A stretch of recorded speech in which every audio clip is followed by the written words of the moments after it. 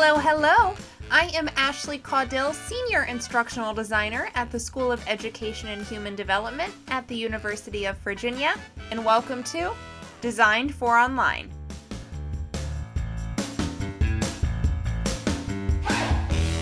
In this podcast, we will discuss hot topics around online teaching and learning.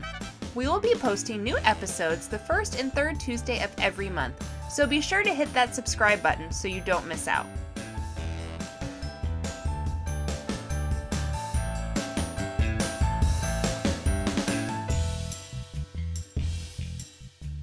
The shift to emergency remote teaching brought on by the COVID-19 pandemic had a tremendous impact on teachers, students, staff, and other members of the community. While these changes were made under very challenging circumstances, they nonetheless prompted many faculty to consider new strategies for planning instruction, presenting content, communicating with students, and evaluating their work. Having implemented so many changes in a short amount of time, we are now in a position to ask how effective they were. What have we learned from this experience? As we return to the classroom this semester, we may also wish to consider whether we might continue to employ some of these strategies and practices that we may have initially adopted in response to the challenge of emergency remote teaching. In a recent study, faculty reported on pursuing a culture of care through two strategies. The first, simplifying their curriculum, and the second, supporting student needs with higher than normal flexibility to meet course goals.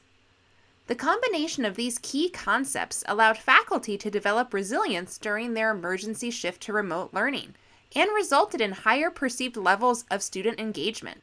Findings such as these seem to suggest that there may be takeaways from the shift to emergency remote teaching that may prove beneficial in our return to the classroom.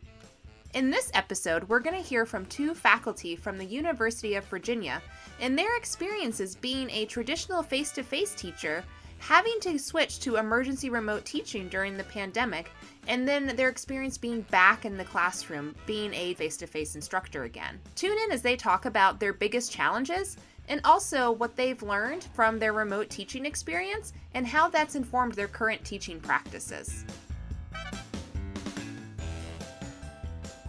Hello, everyone. I am here today with Melissa Levy and Jessamine Manson, who are both faculty members at the University of Virginia. And we're going to talk about their experiences having to switch teaching modalities not once, but twice during the COVID-19 pandemic. So welcome, Melissa and Jessamine. Would you please quickly introduce yourself to our listeners? Sure, I'll go first. My name is Melissa Levy, and I am a faculty member in the Youth and Social Innovation major at the School of Education and Human Development.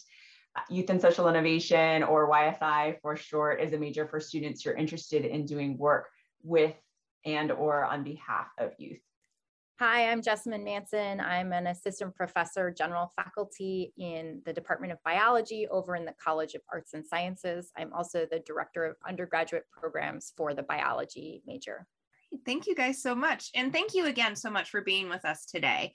I wanted to start off our conversation talking about your experiences being a faculty member during the COVID-19 pandemic. And I think you guys both have an interesting experience because you were primarily face-to-face instructors who had to quickly switch to remote teaching during the peak of the pandemic. And then now you had to switch gears again, now that the world is kind of opening back up in a way, to offer face-to-face instruction for your students, which I'm sure was pretty stressful time, but I'm wondering if it revealed anything about your students or your own teaching practices. Did anything come out or did anything surprise you? I think one thing that surprised me, and honestly, I just hadn't really given it much thought since I'd always been a face-to-face instructor and had no plans to be anything other than a face-to-face instructor, was that there were some pedagogical aims that could potentially be better met in an online environment. On the flip side, and I don't know that this was so much a new revelation as much as it highlighted it for me, is how much I appreciate getting to interact with students in person and walk around the room to engage with individuals and student groups, which was something that I missed while we were online, and now I'm appreciating again being back in person. Yeah, I would totally agree with Melissa. There were a few things that sort of came about by necessity that have now revealed themselves to be really important tools or new and interesting ways to kind of go about teaching that I wouldn't have tried if I hadn't been forced into an online environment. And so that's been positive, and I've maintained a few of those things. When you can't do something hands-on or in person, you have to step back and say, what are my pedagogical goals? And so certainly it was an opportunity for reflection that I think is still ongoing. It was hugely challenging, and it was really interesting to see what became core and what became peripheral as well. And I think that it was a really big time of reflection. And I think that's a really great point, because a lot of times us as instructors and even instructional designers, we sometimes are thinking of, here's how the class has been taught before. This is how it's always been taught. But going to online really forced a lot of instructors to say, well, what are my learning objectives? What are my goals? And do I need to cater certain instructional technologies or cater my class to make sure that we're meeting those goals? So I think a lot of instructors had a great time of reflection, and we had a lot of redesigns of a lot of courses, and instructors were saying that they got great engagement from all of the new tools that they used, or just different ways to present the content. So with that in mind, we're talking about adapting your courses to be remote teaching.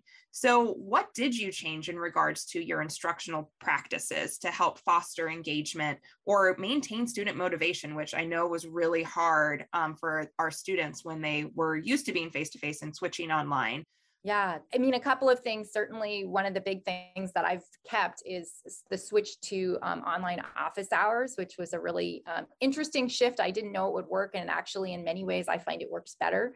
Part of that working better is a convenience element for students. You know, they can join office hours from wherever, but actually, I think one of the reasons it's an effective tool that helped with remote teaching was what we're seeing right now on our Zoom screen, and that is names on the bottom of screens. I teach very large classes. One of my classes has over 800 students in it.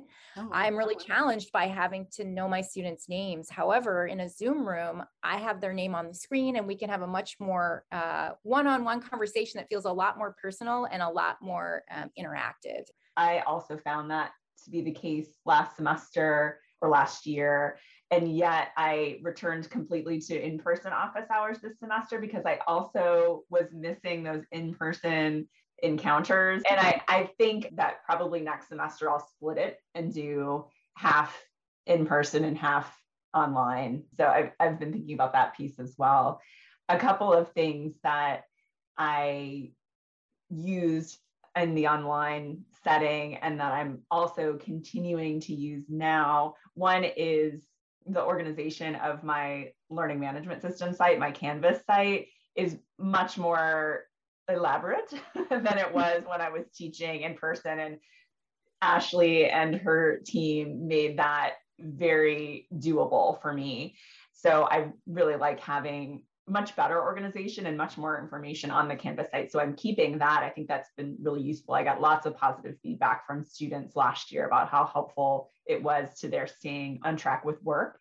And then another tool that I used constantly during my online classes and have just used a little bit now, and I'm trying to figure out how to incorporate it and to what extent to incorporate, are editable Google Slides for group work. I found that really a useful pedagogical tool when we were in virtual classrooms. I think those are really great examples of just how you could adapt what you were doing when the remote teaching was happening, and how you have then taken some of those strategies when we've returned to a face-to-face environment. And so a question I have for you guys is, did you feel like virtual office hours were more heavily used than when you had in-person office hours? I think, Ashley, you make a really good point. It was differently used in a virtual environment. And that's exactly what I saw. I would find that I had students who would take my office hours and use that as their study time. And then when things weren't making sense, they jump into the office hours for 5 minutes and ask that question. And I know, Melissa, you said you were thinking of doing the half and half virtual, half in person. Jessamine, are you doing, I think you said you were continuing to virtual. Are you going to offer this half and half? great question. Right now, I think it's a really good idea. I think the limiting factor, it comes back down to space. So we are still really space challenged, particularly when we want to provide opportunities for social distancing and with big classes. If we can resolve some of our space issues, maybe book larger rooms, we might move back. And certainly I always offer the option of in-person appointments if there's something that someone wants to talk about. But I have to admit, so far, Zoom office hours have been sort of a surprisingly productive new thing. You brought up a point that space can be an issue when we are still having to social distance. How have you guys been accommodating? Because obviously we're still in the pandemic and we still have students and even instructors that are getting sick. So how do you as instructors, how can you accommodate students that may not be able to physically be back in your class, but still want to not miss out on that classroom instruction time? Because I feel like that would be really hard to try to manage and navigate. It is. I will start there. I have had students who have needed to be not in the class because of quarantining, and figuring out how to have them participate has been a little tricky. My classes are very activity and discussion based and small group discussion based. So that's been a little bit tricky, really being able to fully integrate students who aren't in the physical space into my classes. And so at present, I just try to be very accommodating and supportive of individual students who need to be not in the classroom, to help provide some of the materials online and to encourage them to check in with their classmates. And they can also check in with me to see what it is that they're missing.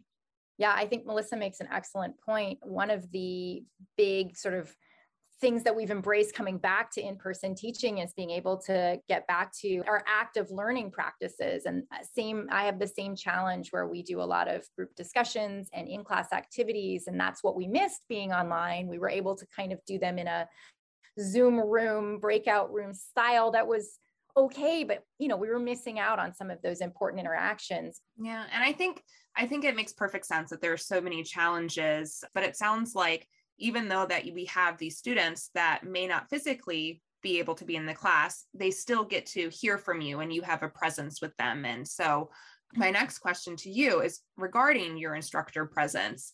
And so how did you take steps to establish and maintain presence as an instructor when your course had to switch to online? And have you continued to use those practices when you returned physically to the classroom? I know we had virtual office hours that we talked about, but were there any other types of different practices that you've done to ensure that you maintain that presence? I think the virtual office hours, that was probably the number one thing, and keeping them consistent. I had the same times every week. I wanted to make sure that students could count on a face-to-face, even though it was online, interaction if they were looking for that or had a question to ask. The other thing that I did, which I don't think is terribly different from what I did before and what I do now, and is something actually I need to figure out how to manage better, is being responsive. I'm generally quite responsive to student communications, which felt really important to me, particularly as we started off the 2020-2021 school year, because I was imagining that students felt like they were just kind of unanchored a bit. And I wanted to make sure that even though they weren't seeing an actual person in a physical space, that they recognized that there was an actual human who was being responsive to their questions and their concerns. I think the one other thing other than the Zoom office hours that I did is in some of my smaller classes, I've always sort of suggested one-on-one meetings for, say, large assignments. I don't think I required them, but I was much more strong in my wording. We should meet in person. And so in a small class, I was able to have scheduled one-on-one meetings and ensure that students really did feel like they were on track. And I was impressed by how much better my students were at keeping on track last year. And whether that was the one-on-one, in meetings, or whether that was students having more time on their hands, but it was wonderful to see that some of those interactions seem to really lead to success at the end of the course. Well, that's so wonderful to hear. And I always enjoy when instructors are talking about how great that they have connections with their students and things like that. But as much as it kills me, we are going to take a pause right here so our listeners can have a little bit of what we call a brain break.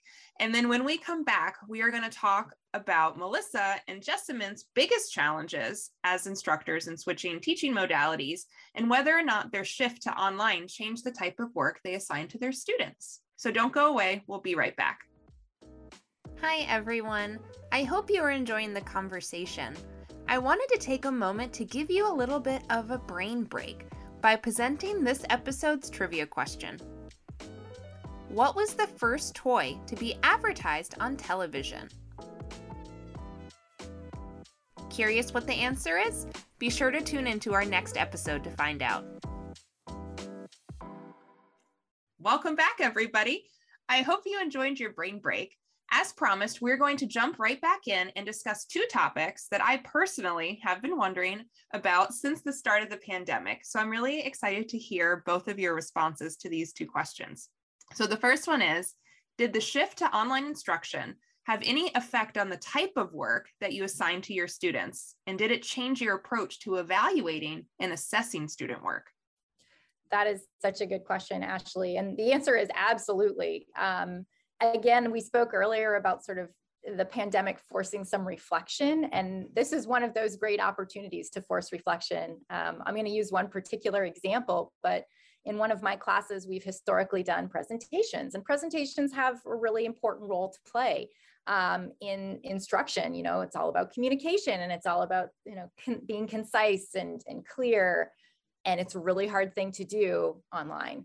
And so we shifted one of our major assignments from presentations to video and, provided students with an opportunity to be a bit more creative, provided them with an opportunity to kind of think things through in a different format. And that was hugely successful. It was also successful from the not just the deliverer of that video, but the audience members who then, I've always found that sitting through presentations can be tough for a class. Sitting through short videos can be really fun. And so using a new mode of sort of a similar idea, but a new mode of delivery was huge.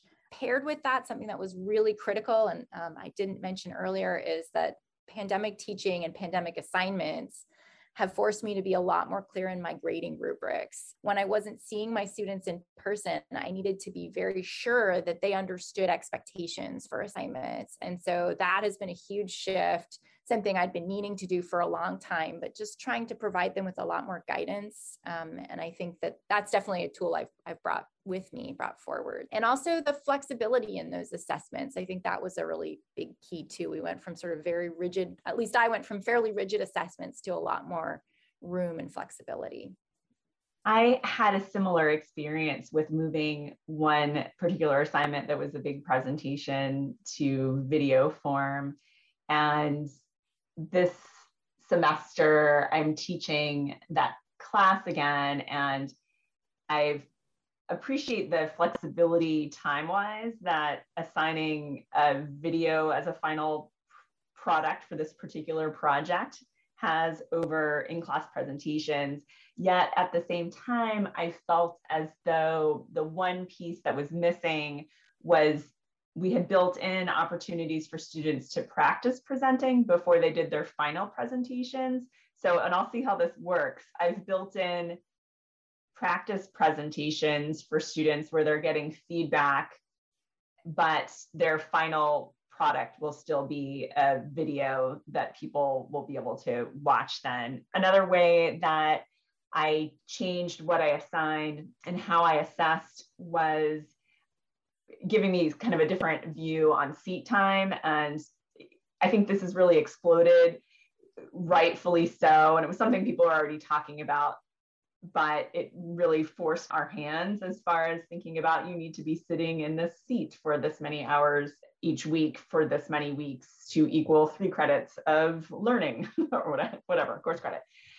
So one of my classes, with a lot of prep and scaffolding early in the semester, I ended up removing some of it in the synchronous courses to being group discussions where groups that were established would choose, they could do it during the regularly scheduled time or another time, have their group discussions with scaffolded instructions, clear steps for what they needed to do, and then a product at the end of that discussion, which was a discussion post then.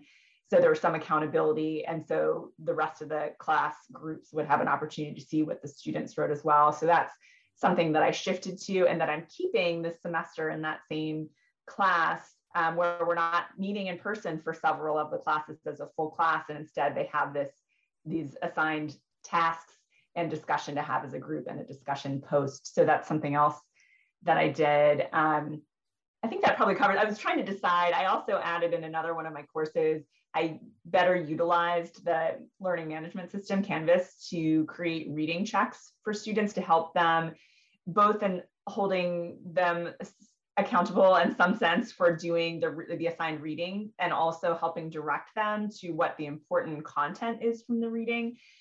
I love that idea of reading checks. I don't have a lot of faculty that do that because we have a lot of faculty that assign all the readings, and then a lot of students are like, what am I supposed to take away from this? Am I getting what I'm supposed to be getting out of it? So I'm sure that's really helpful for your students to be able to really make sure that they're guiding the reading and understanding the concepts as you want them to. For your video-based assignments, or the ones that had switched from presentation to be a video, do you have any like people that are doing super creative types of videos? Do you have like music videos or like crazy stuff? What's the most creative video that you've seen your students do? Yeah, we had some interesting ones. Most of them were traditional, and that was fine, sort of recorded PowerPoints. And that certainly, when done well, that is a hugely effective tool. I had a few students do animations, which was really neat. Some of them using software, and some of them quite literally with little, figurines on pens and pencils, like diorama style. I love that. Honest, they were extremely effective and engaging. And that was one of the freedoms that we had, going away from, nope, you're going to have your PowerPoint slides, this is what we're doing, as long as the content was there. And I should say, and Melissa, I don't know if you found this, I had the students shift who their audience was for these video presentations. So when we did them in a traditional format in class, the audience were your peers who have a significant amount of knowledge on the topic. I shifted towards a more, think of this as a citizen, an outreach video, a citizen science type of approach. How would you explain the work that you've been talking to someone who has less background, and sort of make it more engaging to a broader audience? And I think that helped contribute to some cool videos. I love that, Jessamine. I might have to see if I can see some of your videos. I did have one group in a class do this great, entertaining music video. I always love giving students the opportunity to break outside of the traditional presentation and just be as creative as possible. So my last question I have for you guys, what was the biggest challenge you had in switching to online instruction? And how has that experience affected your teaching as you've returned to the classroom this semester? I think for me, it was relationship building and keeping the energy up in the absence of 3D people. Mm-hmm. I think everyone heard about, and there might be arguments for why this was a phenomenon, but Zoom fatigue. Everyone was just got so tired and depleted. And so I think for me, that was the hardest piece. I do find, and even in the online environment, I found this too, that the students are a large source of the energy for me doing this work, my job. As far as how it's affected my teaching as I've returned to the classroom, part of it is there was certainly an initial feeling of appreciation that I saw in the students as well. There was a lot of excitement and they're getting to see each other, though I'm certain different people have had different challenges with that. So I've been trying to appreciate having that back, that energy, and at the same time, recognizing that perhaps there's room for not everything taking in the same physical space format. So that's where my thinking is at the moment. Yeah, I totally agree with you, Melissa. The energy component, the feedback component, one of the biggest, I mean, it's a challenging thing when you have a large class to sort of get feedback anyways, but you watch for the head nods, you watch for the, visual cues. And for lots of good reasons, we weren't getting those, during online teaching. And without those visual cues, as the instructor, as the student too, but as the instructor, it becomes hard to tell whether is everyone following along? Is everyone understanding? Have I left them in the dark? That was really challenging. So it's been lovely to come back. It's still really challenging to be in the classroom though right now. I've had a couple colleagues say, oh my gosh, everyone seems like they're getting it. And I can tell. And I said, I'm still having trouble reading faces. We're still mid-pandemic. We're still masked. People are still anxious. I asked for feedback before our first midterm recently. And only 60% of my class felt comfortable taking a midterm in my class, sitting in the physical classroom. Now, some of that may have been more preference than comfort, but it really opened my eyes to the fact that our students are still really challenged right now and really, dealing with conflicting emotions. I think they're loving being in person, and I think they're anxious about being in person, just like we are.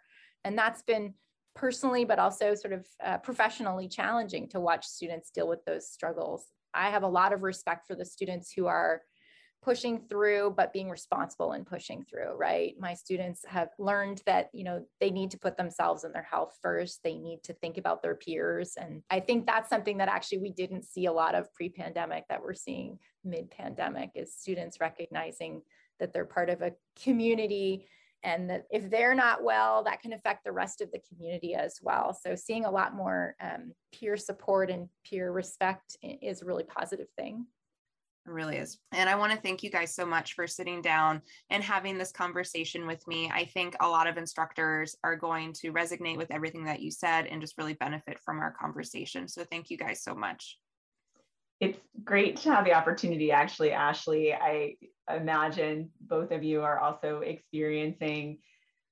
feeling like there's a lot going on right now, and it can be hard to make time for something like this, or it can feel like it's hard to make time for it. And yet it's really rewarding and supporting, actually, to be able to discuss the work that we're doing and the challenges we're facing when it comes to teaching.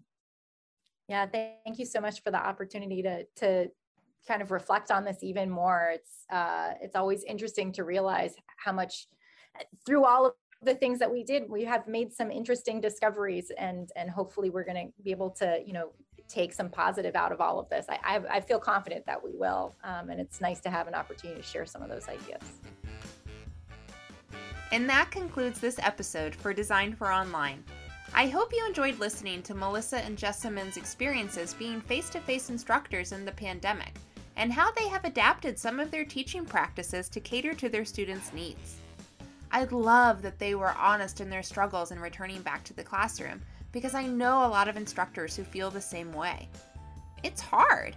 I wish I had all of the answers and insight to solve these pedagogical challenges we all seem to be facing. But I don't. So here's the challenge I have for you.